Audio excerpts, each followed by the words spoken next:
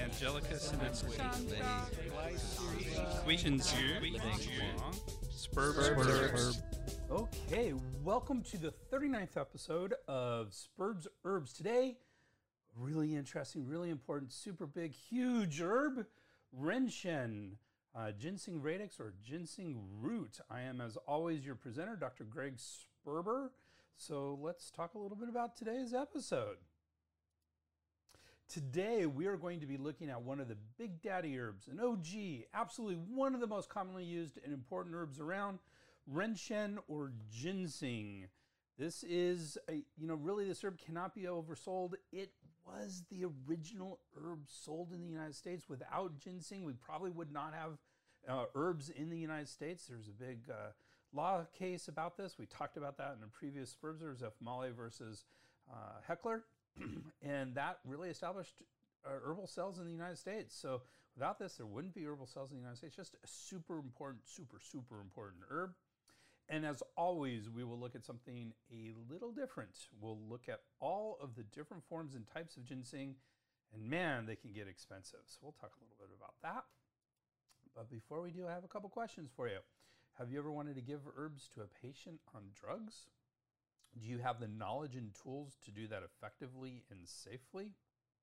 I am finishing up my drug herb webinar series, which gives you real-world tools to answer these questions. As the beginning, the first course will give you an in-depth overview of how drugs and by the same token, how herbs work on the body. The second focuses on drug-herb interactions and gives you a unique, powerful, real-world tool for assessing them. This knowledge should be in every practitioner's toolkit. So I'm going to give you these first two courses, 6 hours of CEUs for 30% off their already regular low price. Just go to www.integrativemedicinecouncil, that's council.org/32 and get your discount right now. That's integrativemedicinecouncil.org/32. But please hurry, this is a limited time offer. So let's get into ginseng. Lots and lots of ginseng, even our little something different, is about ginseng today. So one of the co-authors of the 3 textbooks I frequently use for this podcast is Eric Brandt. He's a friend of mine. I've gone out to lunch with him, and I know he has a particular interest in high-quality ginseng and various ginseng products. His book with Nigel Wiseman, this is the textbook that I use as part of these Spurbs Herbs, and I used it a lot today, is called The Concise Chinese Materia Medica. Has a really nice entry on these various forms of ginseng. And I thought it would make a perfect something a little different for today's episode. So let's talk about different forms of ginseng. This is unlike a lot of herbs where there's a few forms there. The ginseng is a whole industry in and of itself. So to quote Brandon Wiseman, ginseng is sold in many different forms and grades. Wild ginseng, or Ye Shan Shen, is regarded as the best, but it is extremely rare and very expensive. We're going to find out how expensive in a little bit. Wild ginseng is an endangered species and is controlled by the law, so you just can't go out and pick it. Ginseng that has been planted in containers and transplanted to the wild is also available. It's very similar in appearance to true wild ginseng and is often sold as authentic wild product, even though it isn't. And you can usually tell by the price, it's not that expensive in comparison. Ginseng grown in Korea is stronger than ginseng grown in China, and ginseng grown in Japan is the mildest of the 3. The Korean product is often referred to as Gaoli Shen. Japanese ginseng is often referred to as Dongyang Shen. So they all have the Shen, which in Chinese means root. It means plant root. So they all have that word root in it.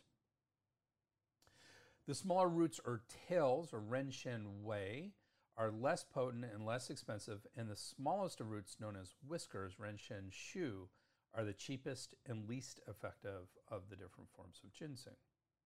Ginseng may be steam processed to produce red ginseng, Hongshen, or may be sun-dried to produce white ginseng, known as Bai Pi Shen, Bai Renshen, or Shengshai Shen. And also sometimes you just hear it as Baishen, so white root, basically. So This was interesting. You know, we talk a lot about red ginseng versus white ginseng and properties. We're going to talk a lot about that today. But it is interesting. The only difference is the steam processing of it. So that's good to know. Red ginseng is stronger at supplementing qi and is warmer than white ginseng. But white ginseng is less. White ginseng less easily produces heat and is better for boosting liquid.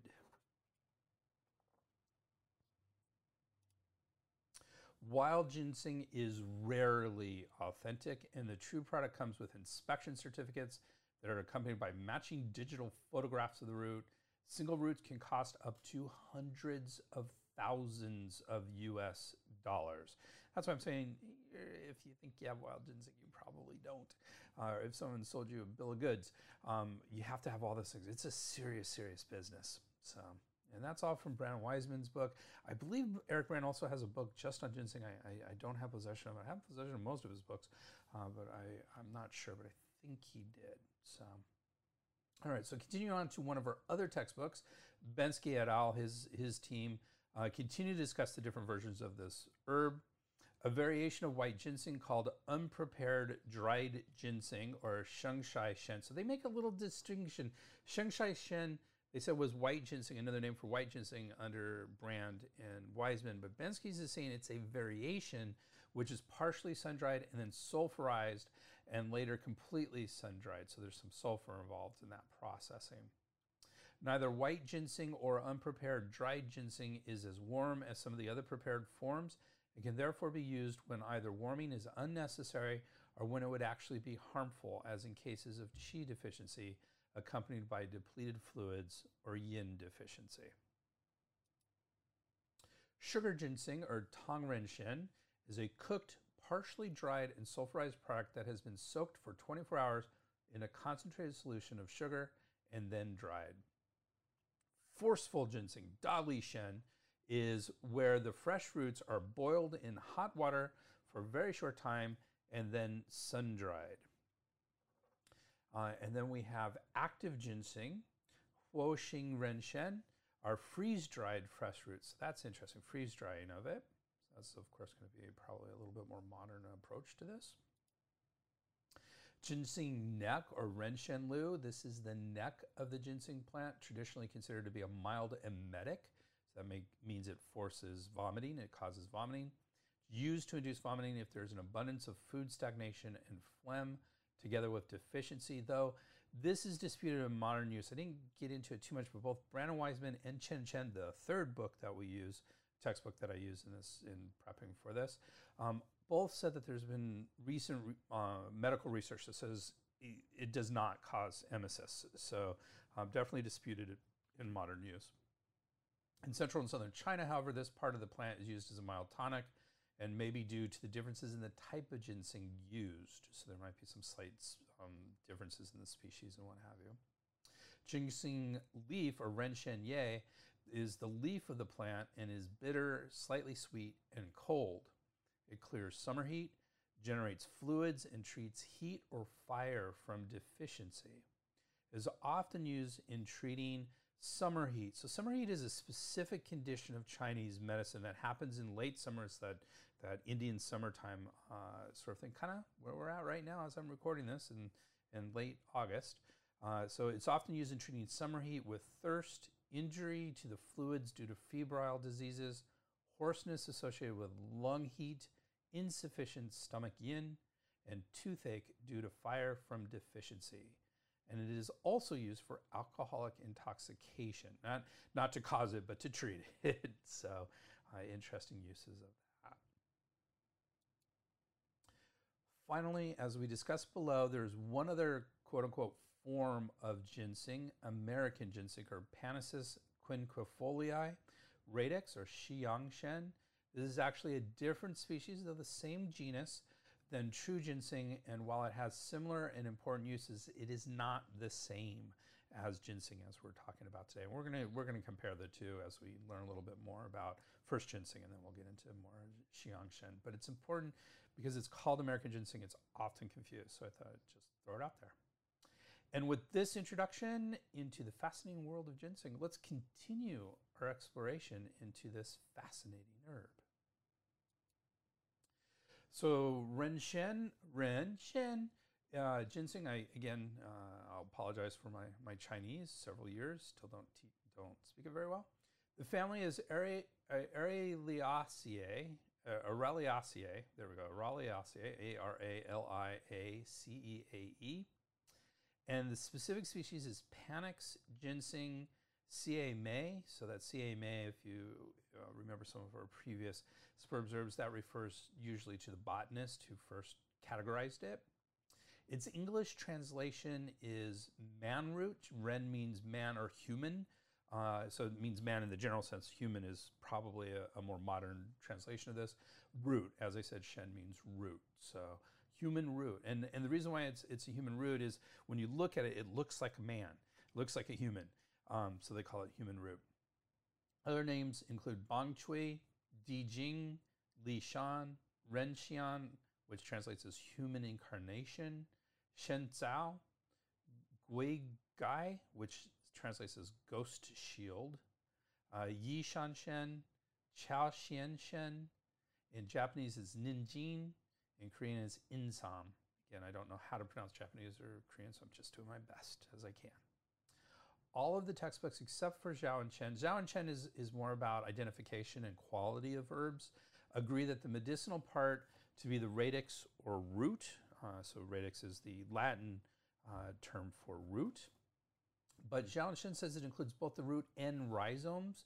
And technically, when we're talking about whiskers and those sort of things, we are kind of rootlets. Those are rhizomes. So I think Zhao and Chen might be a little bit more correct in this one, even if it goes against the current of the others. But the real good stuff is going to be the root, the radix alone. So let's talk a little bit about the Araliaceae family. So the Araliaceae is a family of flowering plants with about 43 genera and 1,500 species.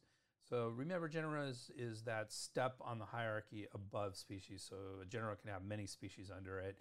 And then, of course, as you go up, remember we have orders and family. Well, family, as we're talking about, is the Araliaceae family. And then we have orders, and it goes up on that hierarchy of categorization. They have a varied morphology, but are primarily woody with some herbaceous plants. In general, Araliaceae species have large, usually alternate leaves, often with aromatic ethereal oils. So they have aromatic oils. What the oil. I'm totally blanking. Essential oils, things along those lines. 5-petaled flowers, 2 to 5 carpels. So that's an interesting. Carpels are the female reproductive part of the flower, usually composed of the style and stigma.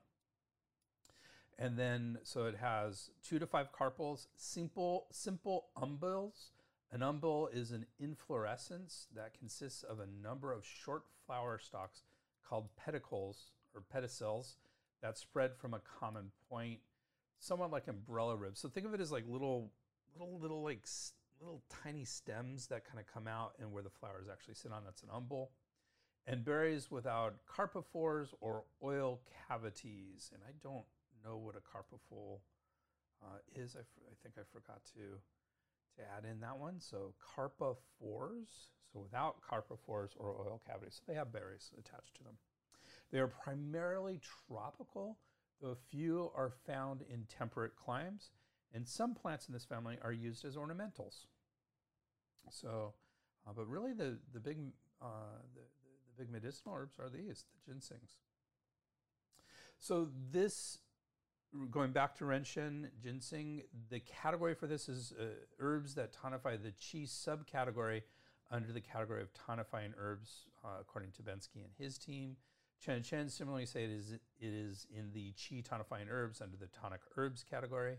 And Brandon Wiseman agrees, saying it is a qi supplementing medicinal under supplementing medicinals. So they're all very similar. They have slightly different names according to their translations of this. I assume similar wording from the Chinese. It is considered to be sweet, slightly bitter, and slightly warm, and enters the lung and spleen channels. Brandon Wiseman includes the heart channel. It says it also goes to the heart channel. It says some sources include the kidney channel. So that's an interesting one, and it makes sense as we get into what this does. But both Chen Chen and Bensky and his team both say lung and spleen channels only. The Divine Farmers Materia Medica are the Shennang Bencao Jing, which, if you recall, is the first existing book on single herbs. This is listed in it, so this is one of the oldest herbs in the pharmacopoeia. It says it's sweet and a little cold. So it doesn't say slightly warm, it says a little cold, so a little bit different. But again, that's from 2,000 years ago, almost 2,000 years ago, so we tend to use it more for historical purposes rather than current clinical purposes. So according to Bensky et al., the dosage is 3 to 9 grams or a half to 1 gram when taken as a powder. Chen Chen and Brandon Wiseman are very similar. They say instead of 3 to 9, they say 5 to 10 grams dosage. And they all say something along the lines of in emergencies, dosage can increase to 15 to 30 grams. So it can go up quite a bit in cases of emergency. And this is considered a potential emergency herb for specific emergency conditions, which we'll talk about a little bit. So Bensky and his team at Chen Chen agree the original source for this herb is the Shennang Bencao Jing, the Divine Husbandman's classic of the Materia Medica in the 2nd century CE, so a little less than 2,000 years old. Good quality of this herb, according to Bensky, they say good quality is thick, long, unfragmented, and has a thin yellowish white cortex. Red ginseng should be reddish brown and translucent. In wild varieties, the lateral root should also be very long. So that's an interesting one.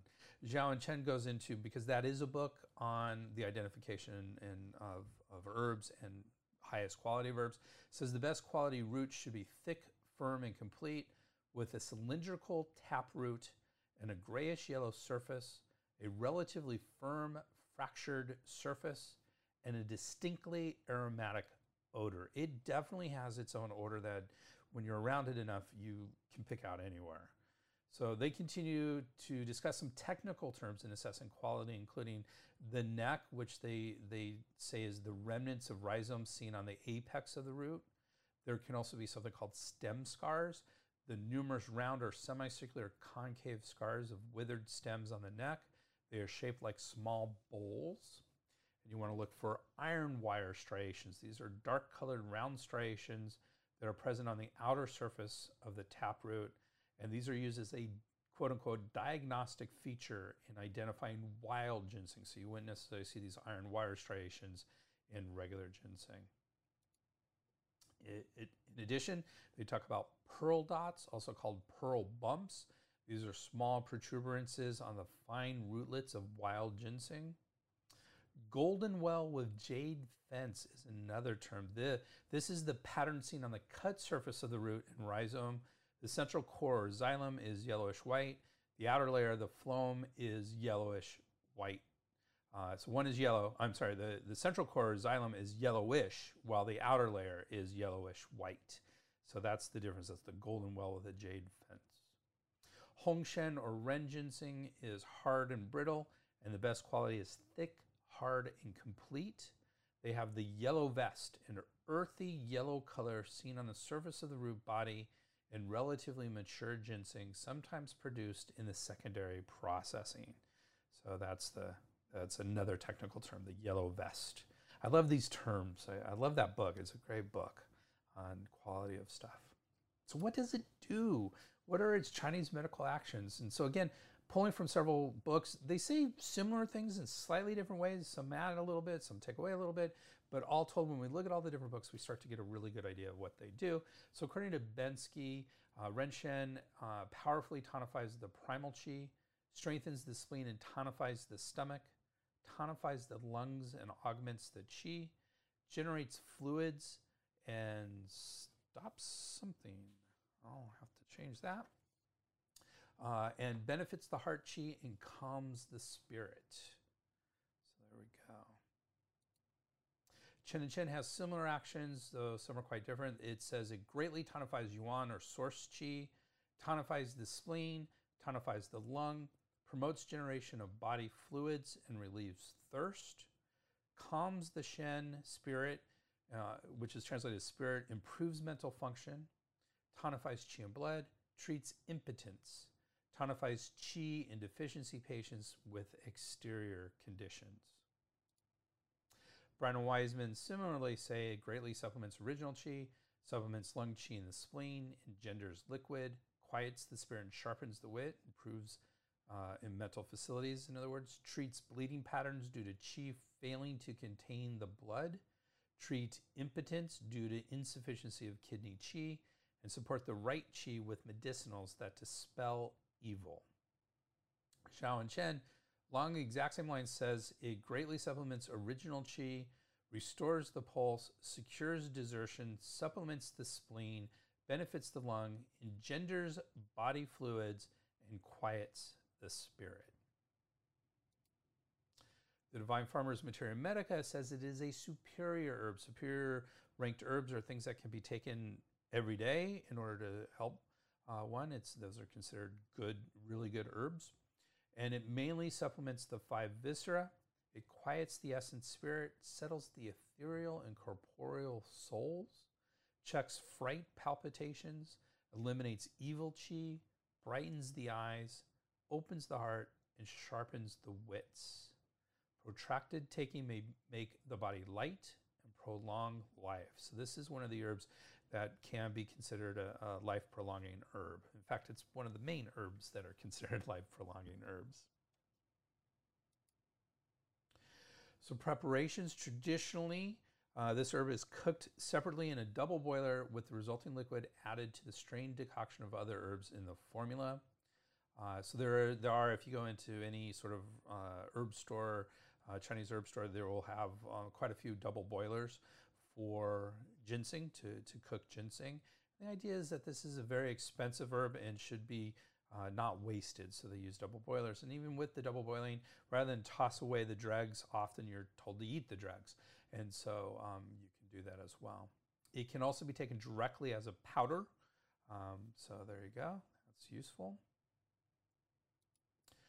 Western uses. This herb, being a very important Chinese herb, has a large listing in the PDR for Herbal Medicines. PDR stands for Physician's Desk Reference. This is a very westernized book. They include many functions for this herb, including anti-inflammatory, adaptogenic. So this herb is considered an adaptogen, which kind of means that it does what the body kind of needs it to do. It's a good overall herb. So adaptogen herbs are usually very popular herbs in different systems of herbalism. It's anti-neoplastic, which means it helps cancer, antioxidant, antiplatelet, so it helps blood clotting, increased cognitive function effects, alcohol level lowering, so it helps detoxing from alcohol, hypolipidemic, so it helps lower blood levels of cholesterol and triglycerides, positive cardiac effects, hemolytic, so it helps break down blood clots, hepatic effects, so it helps the liver, hypoglycemic, so it helps sugar levels in the blood, and fertility effects. So it does a lot of stuff. Commissioning, we've talked a little bit about commissioning previously. This was a big commission in Europe, and they actually they looked at a lot of the evidence for a lot of different herbs and determined what was allowed and not allowed in Europe. It was a big commission. It's been, my understanding is it hasn't been around for 20 or 25 years, so it's a little bit older. But commission, it still holds a lot because it was at that point the biggest scientific endeavor to understand what herbs are positive and not, and which herbs say they do and don't, say what they do, say what are correct in saying what they do. So commissioning is a big thing, and they say that ginseng is helpful as a tonic to treat fatigue and debility, declining performance, capacity for work and concentration, and during convalescence. So they found that it was helpful for a number of things. There is, honestly, there's probably not as much commentary as I would have thought, but there's some good commentary on this herb. So Bensky says, Ren Shen significantly tonifies the primal qi and the qi of all the organs, especially that of the lungs and spleen. It generates fluids, quiets the spirit, and strengthens the resolve. Through its tonification of qi, it generates blood, encourages blood flow, and controls bleeding. It is both more powerful and faster acting than similar herbs such as Cotinopsis radix or Dongshen. We're going to talk about that in just a minute. Pseudostellaria radix or Taizishen, and is irreplaceable when disorders are severe or in need of immediate relief, such as patterns of abandonment or profuse hemorrhage, as in the formula unaccompanied ginseng decoction Du Shen Tong. In commentary on the Divine Husbandman's Classic of Materia Medica, Miao Shiyang states that it can revive the yang qi when it has sagged and been severed. It augments the true qi so that the 5 organs are each tonified. In essays on medicine esteeming the Chinese and respecting the Westerns, Zhang Shichun observes, the reason for all of these actions is nothing but an ample sufficiency of qi and blood, so that each yin and yang organ and each orifice and each joint obtains its proper nourishment, naturally affecting all of the above. With regard to its ability to tonify the blood, this is explained by Li Gao in discussion of the spleen and stomach. How can sweetness and warmth generate blood when this is not a blood herb? The answer is in Zhangzhang Jing's. So Zhangzhang Jing wrote several books that we've talked about quite a bit. Actually, one big book, but it's been broken down into the Jingui Liaofeng and the Shanghan Lung. Those are considered 2 of the, if not the earliest, definitely close to the earliest existing books on herbal formulas, so really important books. So the question is, how does it generate blood if it's not a blood herb? The answer is in Zhang Zhangjing's method of using Ren Shen to tonify the yang. When blood is deficient, when the yang flourishes, it can then generate yin blood. Records of thoughtful differentiation of Materia Medica emphasizes the underlying harmonious nature of this herb. Of all medicinal substances receiving mixed praise and blame, Ren Shen is the epitome. Those who advocate tonification usually praise it. Those who advocate attack generally criticize it. Those who praise it also champion either its ability to tonify the yang or to tonify the yin, without knowing that both extreme positions are false. Records of thoughtful, continuing with this, Xu Da Chun and Zhou Shu each have gained understanding of the nature and use of this substance. Xu states that it incorporates the pure quintessential qi of heaven and earth.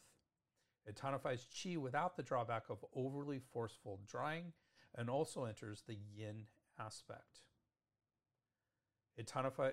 Zhou says the qi of the 5 yin organs is yang by virtue of its transportive and transformative functions, but yin by virtue of conserving without draining. Ren Shen uses both transformation and conservation.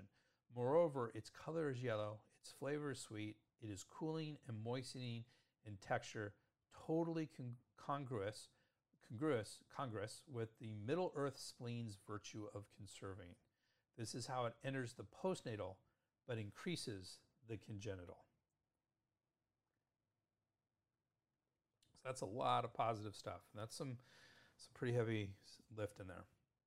So Chen and Chen also has commentary on this, and they say Ren Shen greatly tonifies the yuan or source qi, replenishes fluids, and dilates the cervix to facilitate delivery. Wild-crafted Ren Shen has the strongest function and is reserved for the most severe cases of qi deficiency or collapse. Wild-crafted Ren Shen is generally not used because it is extremely expensive. Cultivated Ren Shen is also potent and is the most common form of the herb sold commercially. In most cases, cultivated Ren Shen is very effective and affordable. The root of cultivated Ren Shen should be at least 3 years old before harvesting to obtain therapeutic potency. Comparisons. Let's compare this to some other herbs. There are several important herbs compared with Ren Shen. The first of this is Panasis quinquefolii, Radix, Xiangshen, or that American ginseng that I mentioned earlier. So that's a really, do you do American ginseng? Do you do regular ginseng? That's a question as a clinician we often ponder. So American ginseng is sweet, slightly bitter, and cooling in nature. It can tonify and reinforce the qi aspect, but also tonify and augment the blood aspect. Because it is cooling and tonifying, whenever one wants to use renshen but does not want its warming quality, this can be used as a substitute. So it's very similar, but a little bit on the cooling side. So that's good use of this. Another herb in the qi tonifying category, a really important herb, is Astragalus radix or huangqi. This is astragalus. And both herbs are important primal qi tonics. So both herbs, being renshen and huangqi, are important primal qi tonics. Renshen is sweet, slightly bitter, and neutral in nature, tonifying the primal qi and also nourishing the yin. Its tonic effect is stronger and longer lasting than that of huangqi. Huangqi is sweet and warm, and while it tonifies the primal qi, it also supports the yang with a quick ascending quality that in renshen is less pronounced.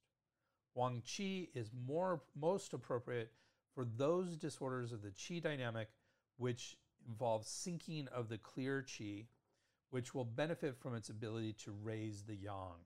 So huangqi is very uplifting.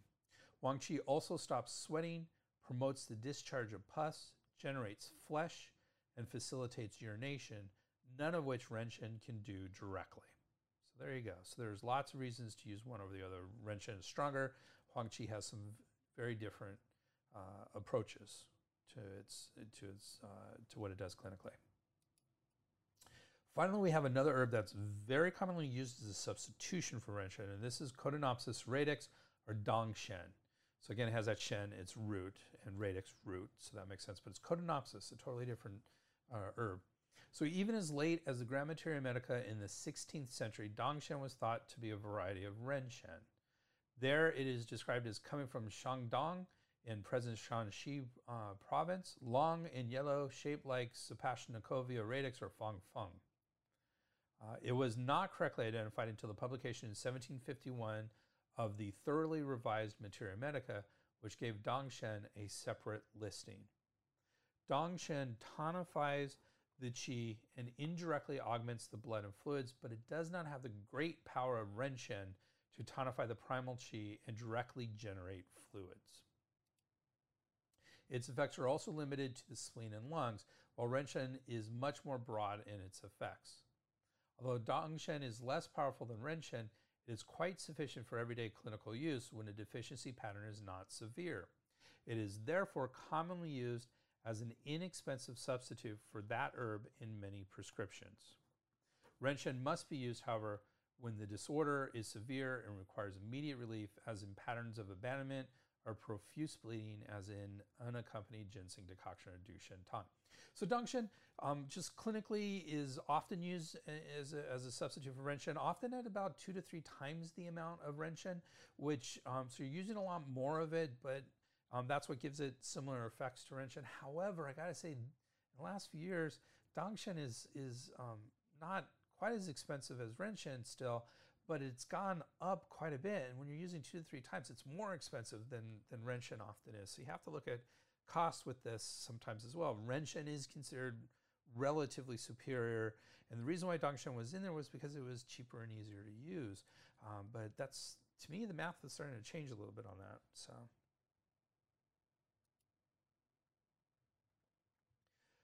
Combinations of this herb are, there's of course going to be quite a few of them because this is a very common herb. Bensky and his team discusses 5 combinations. The one of them is with Ma Huang, ephedra herba, which is banned in most countries and therefore won't be discussed here. We will discuss 3 of them here, including gecko or gejie, Rehmannia radix preparata or Shudi Huang, and Astragalus radix huangqi. So we just talked about it, huangqi as a comparison, but now we're going to talk about it as a combination, so they're used together. So with gecko, gejie, this is gecko. These are the lizards. This is a Progressive Insurance mascot. So both substances are strongly tonifying in patterns of lung deficiency. Renshen affecting the lung qi and gejie strongly warming the kidneys and enhancing their ability to grasp the qi. Because gejie is an animal substance, it can have a deeper effect on the structural aspects of the body, including the kidney essence. The Gran Materia Medica notes that its ability to tonify the lung qi and to settle wheezing is the same as that of renshen. In this combination, renshen tonifies the qi, while gejie restores the kidney's ability to grasp the qi. In this way, metal and water are mutually supportive, and the proper interaction between the lungs and the kidneys is restored. So this metal and water, of course, lungs are considered part of the metal element, and kidneys are part of the water element. So that's why they mention that. So again, this is an animal substance. We do need to be a little bit on the cautious side with animal products with our patients. Make sure they're not vegetarian, and if they are, would they accept that or not? So there's a little bit of that. It does tend to be quite expensive to get, and so very interesting herb, but a very powerful herb as well. All right, let's talk about Rehmannia radix preparata. Shu Di Huang, we just had a podcast on this herb. In fact, this whole section is straight from that podcast. It's basically a repeat. So we'll get into it, and it's important to kind of get it in both places. So Ren Shen combined with Shu Di Huang, or Rehmannia radix preparata. This combines one of the strongest qi tonifying herbs with one of the strongest blood and yin tonifying herbs, taking advantage of the fact that when qi is sufficient, blood can be generated, and when blood is sufficient, there is a basis for the transformation of qi. Ren Shen is yang and mobile in nature, augmenting the qi, while Shu Di Huang is yin and quiescent in nature, augmenting the blood. Thus, this combination is often used in the treatment of qi and blood, or qi and yin deficiency patterns. In Rectification of the Meaning of Materia Medica, Zhang Jiebin explains, qi and blood are the basis of human life. Qi is primarily yang and mobile, blood is primarily yin and still. To tonify the qi, Ren Shen is primary, with Astragalus radix Huang Qi and Atractylus macrocephalae rhizoma Baiju acting as assistants. To tonify the blood, Shu Di Huang is primary, with Angelica sinensis radix or Dongui and Chuangxiang rhizoma Chuangxiang acting as assistants. Yet, there are situations in which Huangqi, Baiju, Chuangxiang, and Dongui should be avoided, but Ren Shen and Shu Di Huang are compulsory for qi and blood deficiency treatment. Thus, whenever there is yang qi deficiency in any of the channels, one cannot do without Ren Shen. Whenever there is yin blood deficiency in any of the channels, Shu Di Huang must be used. So there you go. Lots of important uses there. So let's talk about Huang Qi Astragalus radix. Again, we already mentioned this as comparison, a really important herb that raises qi. It does tonify the original qi, not as strongly as Ren Shen, but it raises qi, and that's an important use of this. So, when these two strong qi tonics are combined, each complements the other. Huang Qi contributing its quick ascending quality, which particularly strengthens the exterior, while Ren Shen prolongs the action, supporting the deeper areas of the body and also nourishing and protecting the yin. There is thus a broad range of actions for this combination. If the lung protective qi is deficient, it tonifies the qi to secure the protective. If the spleen and stomach qi is weak, it can stimulate and raise the middle burner qi. If the heart qi is deficient, it tonifies the heart and unblocks the vessels. In fact, this combination can be used for any pattern of qi deficiency, and while it often achieves good results on its own, it provides the foundation for a long list of formulas. The same things can be said about the combination of Huang Qi and Dong Shen, so that's the Codonopsis that we just checked out. So again, Dong Shen being a common substitute for Ren Shen, so this combination works with the substitute or with the original as well. So very good combination, especially when you need to strongly tonify the qi.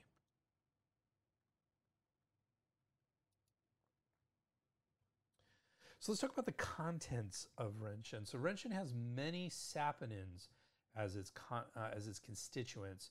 So saponins or saponin glycosides, SPGs, are widely distributed in nature. The word saponin comes from soap, and so we're going to see that it kind of acts like a soap naturally. Endogenously, they are amphiphilic.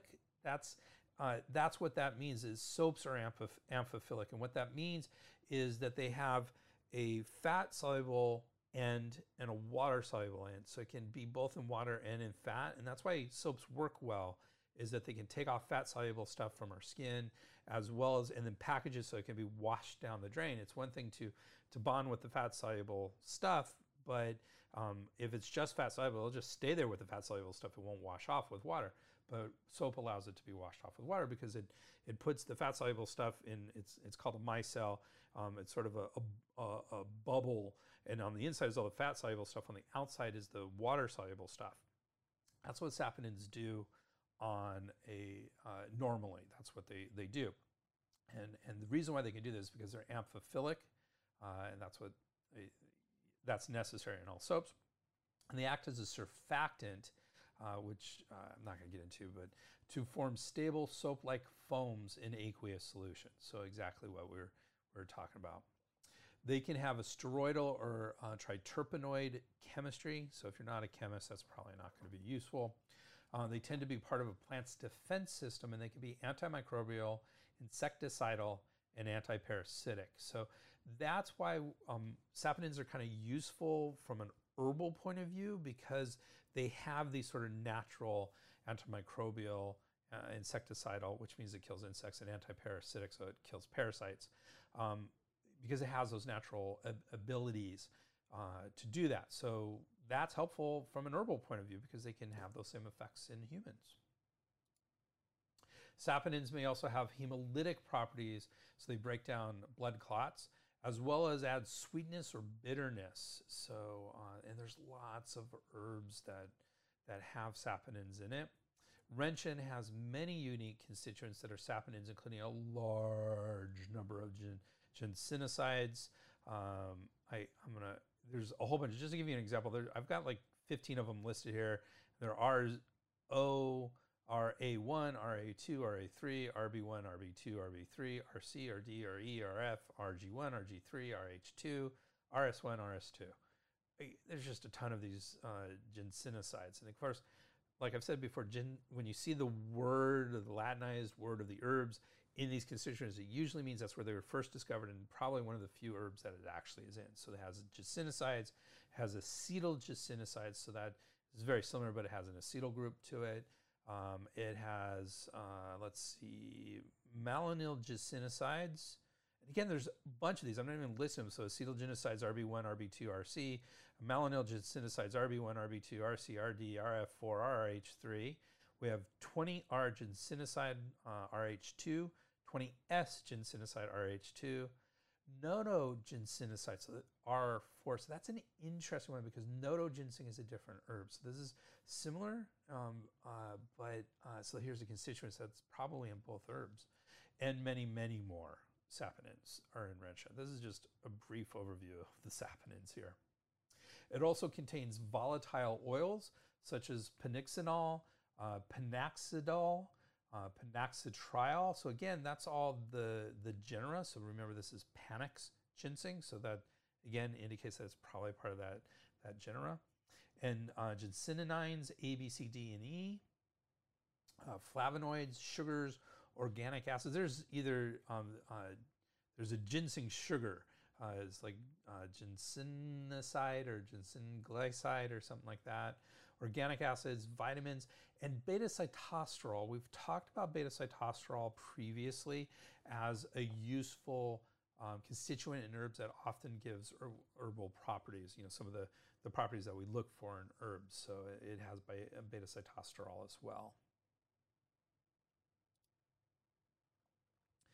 So the science on this is a big ask. There's a lot of science on it. I really just kind of kept it to what was in Chen Chen, which is a little bit older because it was written in 2004, and it's also very much based on Chinese stuff. But I knew as soon as I got into the modern stuff, that's an hour right there. So I'm just trying to give an overview of what the science says about ginseng. So Renchin has many pharmacological effects, including central nervous system, cognitive, endocrine, immunostimulant, cardiotonic, so it helps the heart, hypoglycemic, so it lowers blood sugar, antidyslipidemic, so it lowers fats in the blood, hepatoprotective, so it helps the liver, and reproductive effects. They include a number of studies showing positive results treating shock and blood loss, leukopenia in cancer patients. So leukopenia means fewer white cells, low white cell counts, sexual dysfunction, diabetes mellitus, Addison's disease, hypertension and atherosclerosis, hypercholesterolemia in elderly patients, coronary artery disease, and acute hepatitis. So that's inflammation, infection of the liver. So showed a help in all of those sort of things. Take it with a bit of a grain of salt. These tend to be smaller studies. They tend to, they're older. They tend to be Chinese. So they may not be up to modern standards, but at least it gives us an indication of what they can be useful for in modern science. Drug-herb interactions. There are some concerns on drug-herb interactions. Rentgen appears to inhibit cytochrome P450, 2C9, 2C19, and 3A4, at least from in vitro studies. I often talk about cytochrome P450. I don't get into a lot of that. That's in my drug-herb interaction webinars that I do. And there was, as you know, there was a coupon for that at the beginning of this podcast. But that is one of the main 3 or 4 things we look at for drug-herb interactions, especially any effects on cytochrome P450, 3A4, which this does appear to do, at least in vitro. So we don't know if it does it in humans. I did find a couple human studies when I was looking over this stuff for this podcast. They didn't seem really strong, and so I didn't include them here. So, but they're starting to do human studies, which I really like. I just want them to be useful with their results. And then in separate single case studies. So now we're talking about in humans. So that's important, but only one human, one case in each of these. Rentgen increased the serum concentration of digoxin, which is a really heavy-duty drug, and I would not recommend any herbs with it. Decreased INR, which is a measurement of blood clotting in a patient stabilized on warfarin. So again, I wouldn't be adding herbs into warfarin, so probably wouldn't do that. And it showed raised plasma levels of raltegravir, which is an antiviral. So that might actually be useful, but again, one person. So keep it in mind. Yeah, showed it in humans, but often with these single case studies, they're on a lot of drugs and they just blame it on the herb, and they do good things like, well, on the herb they have this issue, and then they took them off the herb and they didn't have the issue anymore. Great, but the herb could have just been the last thing that threw it over the edge. Did you take out any of the other drugs or anything to see if that would have resolved the issue? So. And finally, Gardner and McGuffin, which they wrote or edited the American Herbal Products Association Herbal Safety Handbook. So it's a great book on overall safety of herbs, really well done. And they say this herb is in safety class 1 and interaction class A, both being the safest category. So there's not concerns about the herb in general, and there's not a whole bunch of concerns about interactions with other drugs and herbs. In other words, this herb is based on the literature, is quite safe and with minimally known potential interactions. So I'm not super concerned about interactions here, but as always, you should at least be aware of them as you go through it. So if I don't have a ton of concerns about drug-herb interactions, let's talk about some of the concerns we do have for this herb.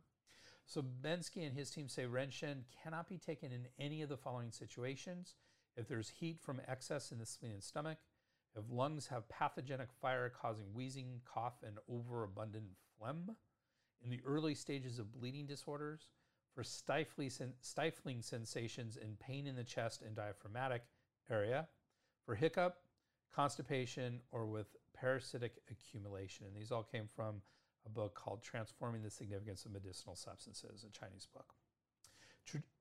Traditionally, it's not to be combined with Variatri, Nigri, Radix et Rhizoma, or Li Lu, or Gledsidia. This herb has a very low toxicity, as ingestion of 100 milliliters, this is again quoting from Bensky, as ingestion of 100 milliliters of the 3% ethanol extract causes only mild irritability and excitation.